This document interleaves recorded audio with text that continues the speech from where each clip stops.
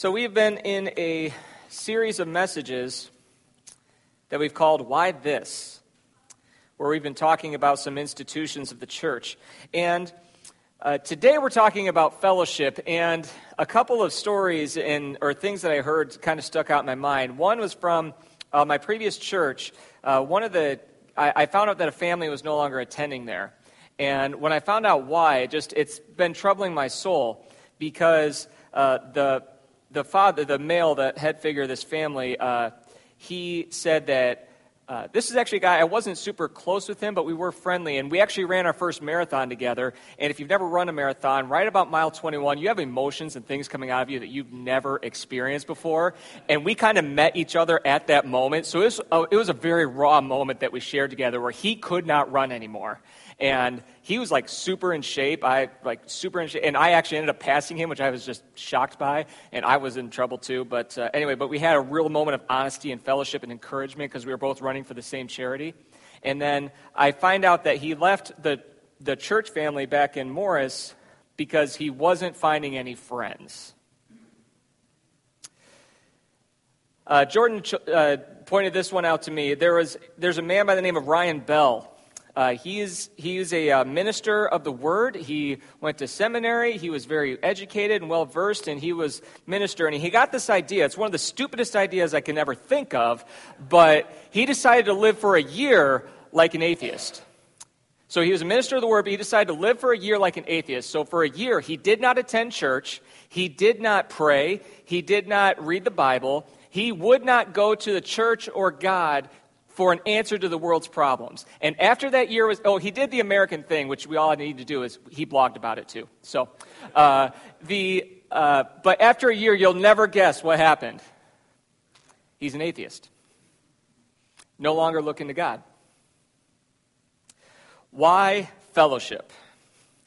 Again, there are institutions, there are things that we are studying now, things that God has called us to, that unless we study and find out why God created them, then we tend to misuse them. And we miss the value that they can truly add into our lives, and we become disconnected from God's original intent. And today we're going to be answering a question I don't think anyone came here to get the answer for today, but maybe this will in its own way provoke some thought and reaction and some discussion. So today we're talking about why fellowship. Why does God call his people to gather and to just do life together? Why does God call all of us weird people to gather around him? And what is his purpose? Because if we don't stop and ask why God wants it, then we'll turn it into whatever we want it to be, and that could be very dangerous. While I've never had anyone get overly aggressive with me, I've had it several times, and I've only been in ministry 7 years, but several times people have come to me and they saying, I'm saved, Jesus saved me, but I don't have to be involved in church. I don't have to attend. I don't have to go to small group. I don't have to volunteer anywhere. I'm saved, and God and I are fine. I don't need other people. And I'm here to tell you that that's a lie. That is biblically untrue. And let's eliminate all of our understandings right now of the church being a location or a building or something that's geographically centered, because let's just get away from all the connotations that people place around church, and let's just simplify this. I will define this now as the church is where God's people gather together around Jesus Christ. That's the church. It has different looks and shapes and sizes and locations, but today we're talking about the church in its biggest and most powerful form. It's a community that is centered around God. And those that would say that I can live outside of God's community and still be what God intended for me to be, I'm here to tell you that that's just not true. Now, some of you right now might be rolling your eyes, and rightfully so, because what am I doing? I am preparing this sermon to a whole bunch of people who got dressed up and came to church. All right? Dude, go preach this to the people who aren't here, okay? And that's fair, but let's not kid ourselves. We're naive to think that that everybody here is for more than just fulfilling their religious duty for the week. Or there's parents who bring their children thinking that if I could get my kids into church, that maybe they'll have a better life than I did. So there are many reasons why people may be here today or may go to church, but let's focus on what God wants from us and why God called us together, and from there, let's see if we can grow. So I'm going to start this morning by asking and answering 3 questions. The first is that what is God's purpose in fellowship?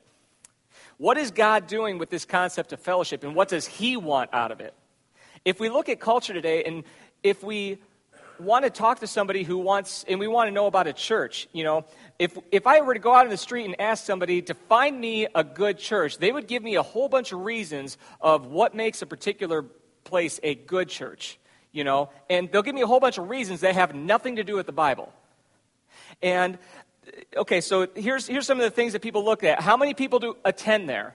What sort of buildings and facilities do they have? How many staff members are there? What type of programming do they have for my children? How long is the preacher's beard? Okay, so these are the things that people want to know about. And I think, Jordan and I can remember, one of the first things we learned in Bible college when you are talking about ministry, you got to focus on the ABCs, attendings, buildings, and cash. Attendance, buildings, and cash, all right? Because that's none of it, okay? And we have this term, and actually I was reading it today, I find it a disgusting term in American culture. We call these things mega churches. Do you know what mega means? Large, important, and impressive. The church is not ours. The church is God's. And so before we start to call something a mega church, we need to ask, does God find it large, important, and impressive? Because if God does not find it large, important, or impressive, call it whatever you want. The church is God's, not ours. And again, our purpose in this entire series is not to give you the theological ammunition to lob grenades over at the other Lutherans and Methodists or everything. That's not what we're doing here. But something that I've always loved about our movement, the Restoration Movement, is we call ourselves the Christian Church, or the Church of Christ. And I remember in high school people asking me, do you go to church? Yes, I go to church. What church do you go to? The Christian Church. Well, yeah, which one? Okay. I always found it weird that people would identify themselves as a Methodist or a Presbyterian or Lutheran or Baptist. If you identify yourself anything but a Christian first, that just always seemed weird to me. And in fact, I would actually love it if we put a sign out front that said, "Welcome to the land of misfit toys." And because that is this church. And some of you might be offended. Please don't be, because you'll find out soon enough you fit right in here. So this is not some polished, fancy people. No, this is a gathering of people that God has organically grown into something that we haven't even experienced yet. And let me tell you, God does not draw his people together to get larger. He draws his people together to get real. And his church will grow when we start to focus on what he wants our fellowship to be all about. The main text I'm going to be speaking from today is found in Ephesians chapter 4. If you want to prepare there, we'll be there in a second. Ephesians is a book. It has 6 chapters, and Paul wrote this letter to the church at Ephesus. And if you track with me, there's 6 chapters. The first 3 chapters of this book are about how we came into Christ, how God draws his people into him. And then the second 3 chapters are how do we live? Now that we're in Christ, how do we live out our resurrection? And so what I really like about what Paul, he uses this theme of creation. In Ephesians chapter 1, he says that he chose us, God, speaking of the church, chose us in Christ before the foundation of the world, that the church is God's idea. And so, therefore, we can ask, why?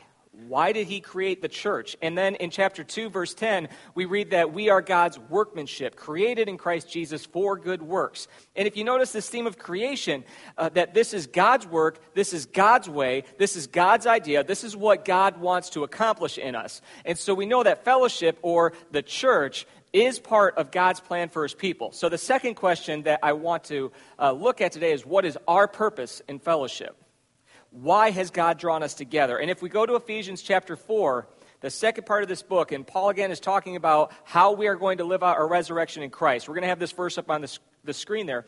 Chapter 4, verse 1, Paul says, I, therefore, a prisoner for the Lord, urge you to walk in a manner worthy of the calling to which you've been called. He's saying that I want you to live intentionally. I want you to make choices that honor the resurrection. I don't want you to do it out of duty. I want you to do it because your heart is calling you to live a new life.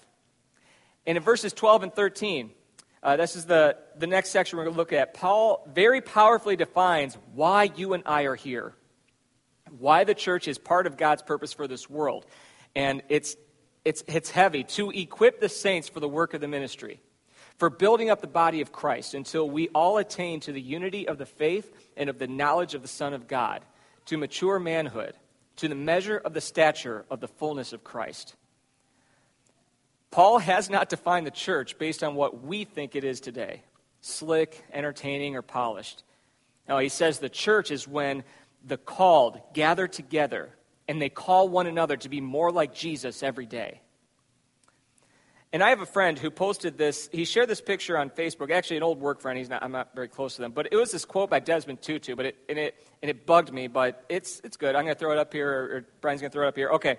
He says, God's dream is that you and I and all of us will realize that we are family, that we are made for togetherness, for goodness, and for compassion. And this meme will get the applause. Yes, amens, holy harumps, and then we'll go out our day and forget about it. What's missing here? Because if we're talking about fellowship, yes, we are to be family, that's good, and we need to be together, yeah, and who can argue with goodness and compassion? That's all good stuff. But I've got to tell you that when I think about family, there's no one in this world that I am closer to than my wife and the 3 little clones of me that you see running around here. So that's my family. We're together. We love each other. But I also tell you, because of how much I love them, there's no one in this world that can also drive me up the wall, want to rip out my own hair crazy. Okay? And they evoke things out of me that I am not proud of. They get me angry, and I can lash out in that anger, and I could be a terrible, terrible person. And I hate that. Isn't it the people who are closest to us that bear the brunt of our wrath? Isn't that weird? We're weird creatures. But anyways, but here's the thing is that I only say that because if the purpose of my family is only so that I could show how much I love them, that has an expiration date. Because I am a broken, imperfect father and husband. But if I follow God's lead, and if I look at my family the way that He wants me to look at my family, then my family, we're going to be making each other more like Christ. I will learn the self-giving love that Christ taught, and then they will learn to reciprocate, and together we will become more like Jesus. Church, if we think that our purpose of gathering in fellowship is just so that we can agree on things, our sights have become too small. Because that would make us no different than the world. There are motorcycle clubs, classic car collectors, people who just meet in coffee shops. They do it on Sunday mornings. They gather around something that they find in common. They may even love each other and feel like family. The church is going to stand out and start accomplishing her purpose in the world when we pay attention to what our purpose is supposed to be. When we focus on equipping the saints for the work of ministry. When we build up the body of Christ and we do not stop until we attain to the unity of the faith and of the knowledge of the Son of God, so that we can achieve the measure of the stature of the fullness of Christ. Because if this is our consuming passion, to walk together towards this goal, then God's kingdom will shine. The things of this world will pass away. When we think of fellowship, when I first thought and I got this topic to start thinking of, what did I think of? I thought of Gene.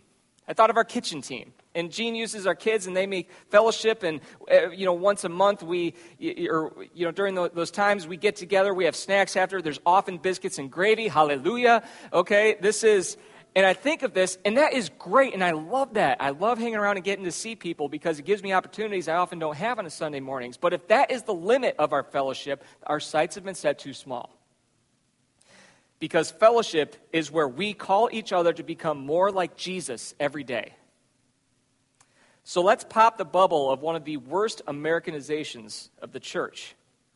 That the church is to be an individual endeavor where you are the one who ultimately needs to be satisfied. That's not New Testament Christianity at any level. And we have people, whether it be in taking the Lord's Supper or in our time of worship, musical worship, that sometimes propagate this idea that I need to have A, B, and C so that I can have it my way so that it's meaningful to me. That's nowhere in Scripture. We gather communally. When I get together with my family on Thanksgiving Day, I am seldom asked what I would like to see. Granted, I see everything I like, but... The thing is the fact that we're together and it's good no matter what. And the congregation of God's people has got to be about making sure that God gets his way before any of us get ours. So we know now why God created this community of fellowship, and we know what God wants from our fellowship. So let's answer the third question, is what would we experience in God's fellowship? And this is awkward for me because I struggle. Jordan's communion meditation was spot on for me because I know that because of my sin, my failure, the way that I've hurt my family, the way that I've hurt my friends, the way I've abused the trust that people have placed in me, that truthfully I should just serve God and expect nothing back. I'm the servant who should just be glad that he doesn't make me a grease spot on this stage right now, because I just think of how wretched and broken I am. But yet when I read of God's grace and his mercy, I see that he has no plans of punishing me. In fact, he has plans to bless me.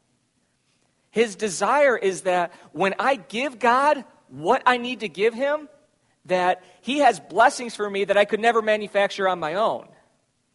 And you see, what we experience in God's fellowship, let's go back to Ephesians 4:13, until we all come to the measure of the stature of the fullness of Christ, until we all come. We're here for each other. Again, this theme of creation just kept coming to my mind. Adam and Eve. Eve was not made specifically just for Adam. Adam was created for Eve and Eve for Adam. And then just one generation later, we have Cain and Abel, and we look at their situation. Cain kills his brother because he's disgusted with him, and God comes down, and he goes to Cain, he says, "Where's your brother?" And Cain asks that famous question, "Am I my brother's keeper?" And the answer is, of course you are. And what Cain thought was too much of an expectation out of him, God did not lower his standard. God said to Cain, yes, you are here for your brother. And we see that God is exposing his heart for his people from the very beginning, and how we are to live and to care for one another. Until we all come. We are not here to aspire to a certain level of Christianity that we find satisfying. We are all here to lift one another up and grow. It is not about me. It will always be about us. 1 Timothy 3:15. To a young preacher, Paul writes this, "I'm writing these things to you so that you may know how one ought to behave in the household of God, which is the church of the living God, a pillar and a buttress of the truth." Do you understand? I hope you do, because it awakened to me as I was studying for the lesson today that I have not been looking at the church the way I needed to. That I invest in this congregation not as a paid staff member, but as someone who believes that what we are doing here is important. Because what we do here holds the truth up for the world to see. That Jesus was here on earth, that he was killed, that he was resurrected. The greatest thing that we will ever know is the message we hold before the world, that Jesus Christ is real. And everything he ever said he would do, he did. There are eyewitnesses to every step of it, and he is worth investing your life in. God has not called us in fellowship together so that we can be satisfied. He called us together so that we can find our satisfaction in making him satisfied. And when we do this, we're not an organization. We're not a business. We're not a country club. We're family. And when family gets together, it's because of two key principles, blood and covenant. I have two people in this world that are my blood brothers because my mom and dad made a covenant and they started a family, and that family was dedicated back to God. And I have brothers and sisters who aren't of that same blood, but they are of the blood of Christ, and that's what the church is. A covenant around God's purposes where all of us become more like Jesus by being together, not by being apart. So let me tell you how we experience these good things in God's fellowship. The first is that God's fellowship inspires us to live intentionally. It's what I believe the Bible calls worship. It inspires us to live differently than what the world would call us to. Let's listen to what the writer of Hebrews says about what our fellowship should look like. In chapter 10, "Since we have a great priest over the house of God, let us draw near with a true heart in full assurance of faith, and with our hearts sprinkled clean from an evil conscience, and our bodies washed with pure water. Let us hold fast the confession of our hope without wavering, for he who promised is faithful. And let us consider how to stir one another up to love and good works, not neglecting to meet together, as is the habit of some, but encouraging one another, and all the more as you see the day drawing near. All right. You can give me an amen if you've ever had this experience on a Sunday morning when you came in and just felt like church was the last place you wanted to be. You woke up that morning and it was all you could do to drag yourself out of bed and get here. But then you walked out of here energized and renewed because someone came and sat with you and they encouraged your heart. Has that ever happened for anybody? And we stop and think, well, I don't want to go this Sunday. I don't want to be there. I have better things to do. There's a sporting event. There's this. I want to take a nap. And I think of all these dumb things that we put in place of experiencing God. We are missing the opportunity where we could encourage a person who just needs to know that we care about them, who needs to hear, hey, come sit with me, or let's go grab a cup of coffee, or hey, call me this week. We need to talk. You see, it's not about us. It's about Him through us. And that's worship. Why fellowship? Because it's part of God's plan to reveal Himself and to let His face and His love shine on the hearts of those who need Him. And the second is that God's fellowship encourages us to face life's problems. In 1 Thessalonians, Paul is writing to this church and saying that he's telling them to build one another up, to encourage each other, and he said, just as you are already doing. And he's saying that you're on the right track. You're to hold up those who are weak. You are to celebrate with people that rejoice, and we do all of this together. Now, this is something about togetherness that really I could struggle with because I'm an introvert. And I'm going to be really honest with you. If I don't get about 2 to 3 hours a day by myself, alone, with nobody talking to me, I can get nasty, all right? I mean, there's days I walk in, and Carrie can tell in about 10 seconds, oh, you talked to a lot of people today, didn't you? And, yeah, I'll go, and I know that some of you are just going like, what? What are you talking about? That's crazy. And you're an extrovert. You can't stand the thought of being alone. But some of us would thank God to be alone, okay? And now here's the thing is, okay, I was going to ask for an amen for that, but that would be asking introverts to say something, so I stopped. But here's the truth is that if I have like 12, 13 hours by myself, I desire to be with people again. My cup's full, and I want to go splash it on somebody. Now, some of you, your cup's full all the time, and I just want to say, stop splashing for the love of mercy, okay? Leave us alone. But, okay. But you see, in fellowship, there's different personalities, and there's different styles. There's different personalities, and we could grow into this together. I was reading this in Ecclesiastes. This just kind of really touched my heart. The writer of this book laid out something that I found just very funny, and I'm paraphrasing, but he essentially says, enjoy the days of your youth before life gets really hard. And I think we know what that means, don't we? Now, we're at the tail end of graduation party season, and I'm seeing, high school graduates and the youth today. I see them wrestling with these decisions that, am I going to college? Where am I going to go to college? How do I pay if I'm going to go to college? And then I'm about to finish high school. How am I going to make sure that I have time to experience everything that I want to experience before high school is over? And I think through all these things, and I'll be honest, I don't miss any of that. And I'm not saying that to judge anyone if you're in the middle of this right now. There's going to be a time in your life where you look back and just say, thank God I'm not in that anymore. And then I look at my sons. Okay, he left. But I look at Connor and Ethan especially, 6 and 5 years old, all right?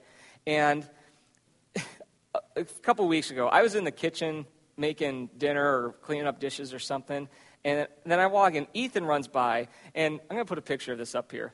He walks by in a Ninja Turtle, with a Ninja Turtle shell and a Frankenstein head, all right? And then about another 5 seconds and he runs down the stairs, and then 5 seconds after that, Connor's chasing after him in a night costume with wolf slippers, and he's going to go slay the Franken-Turtle monsters to save the princess, all right? And now look at these kids, and, they can run around and they can eat handfuls of chocolate and candy, and they don't stay up all night. And, they could get up out of bed in the morning and their back doesn't hurt. And they don't walk into rooms and yell things like, where's my wallet? Where's my keys? Or why did I come into this room? And so I miss being 6, amen?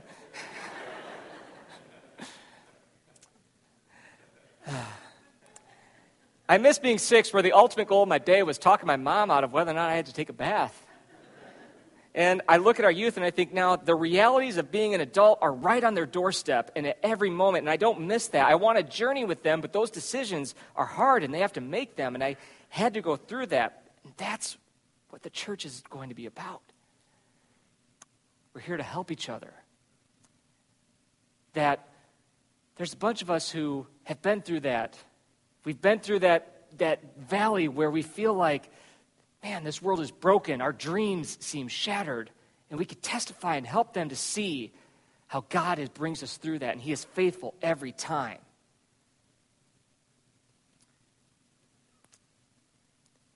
Next thing I want to talk about is that God's fellowship instructs us to live by faith. And that is what we call discipleship. It holds our feet to the fire. And I don't want this to be an infomercial. I hate the self-promotion in our churches today. Every church is cooler or bigger or faster and slicker. Come to this church, come to this church. No, come here. And I'm not going to do that. We're not better than any other churches. We're just not doing that. This is God's church. He will draw people to himself if we stay faithful to what he called us to. And this is what he does. But even at a church this size, it's impossible for you to have a close personal relationship with everybody in this room. That's just not going to happen. So in order to make this fellowship work, we have to have a few little churches in our midst. And despite the fact that the name doesn't seem to be catching on, that's why we have these things called small churches. All right? Small groups, whatever you want to call them. It's a gathering, a smaller group of people who place an emphasis on getting together and just doing life together. And here's my shameless plug that if you are not involved in one of our small church ministries, get involved.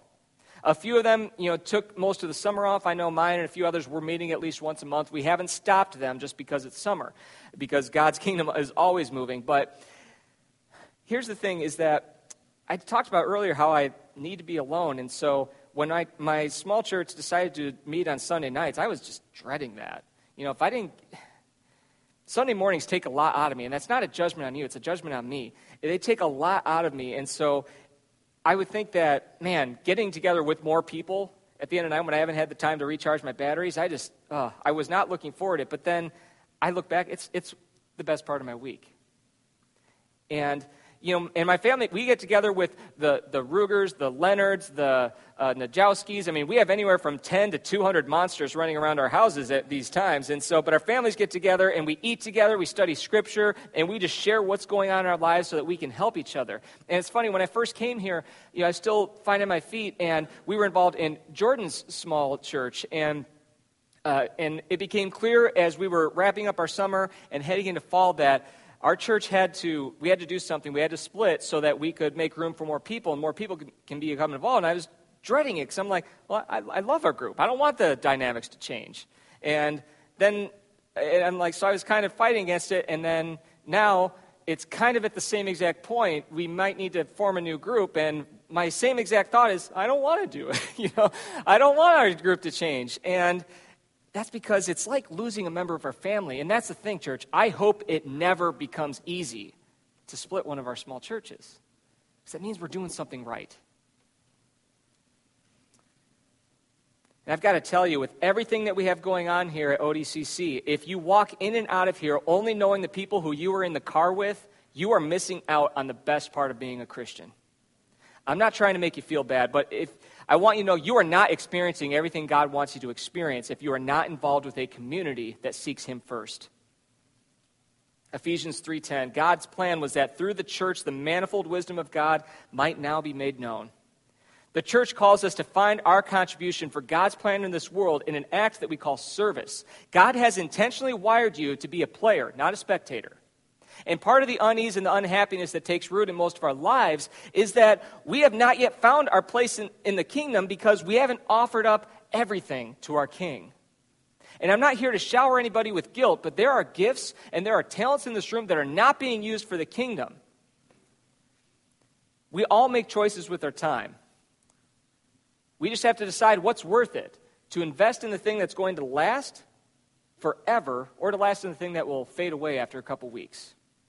And once again, in Ephesians 2:10, God created us for good works, which he prepared in advance for us to do.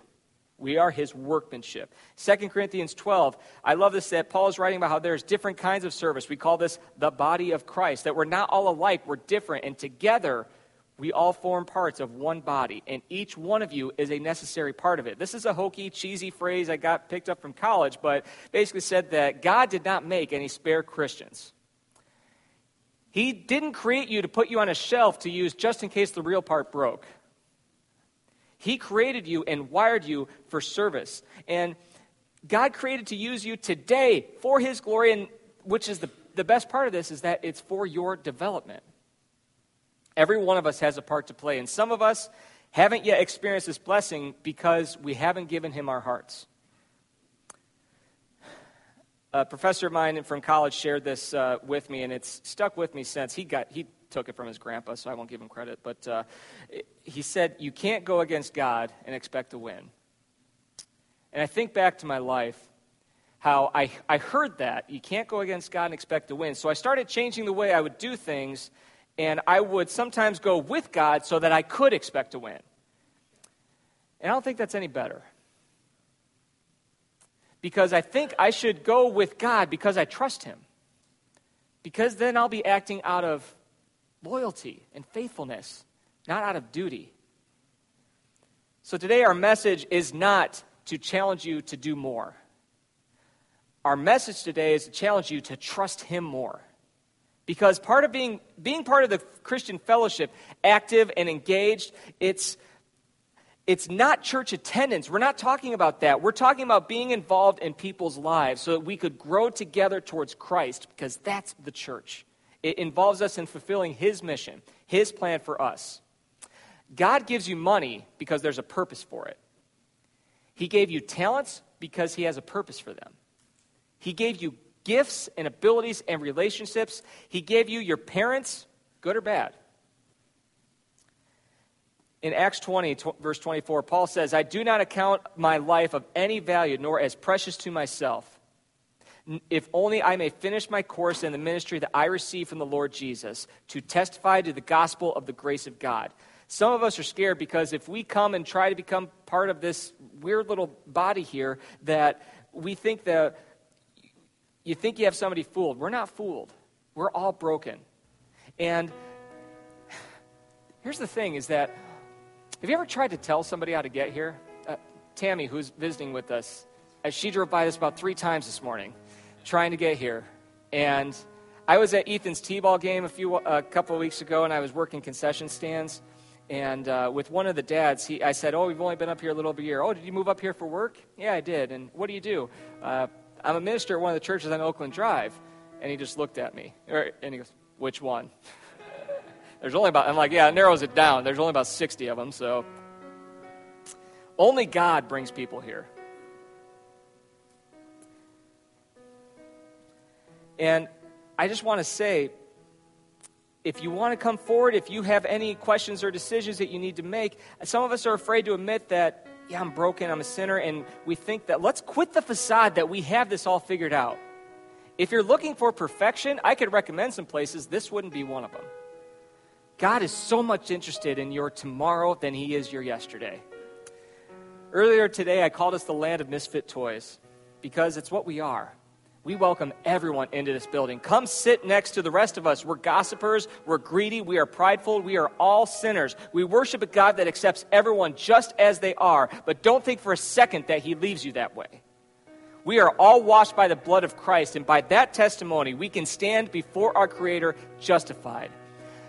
There's this image in Revelation 12, and it's talking about Satan, and in his role of accuser, he is accusing day and night. And we read in verse 10, I heard a loud voice in heaven saying, now the salvation and the power and the kingdom of God, of our God, and the authority of his Christ have come. For the accuser of our brothers has been thrown down, who accuses them day and night before our God. And they have conquered him by the blood of the Lamb and by the word of their testimony. For they loved not their lives, even unto death. The church isn't ours, is it? And so I have to ask, what will be the word of the testimony of this church? If our words are about ourselves, they're not going to last long. They'll fade away.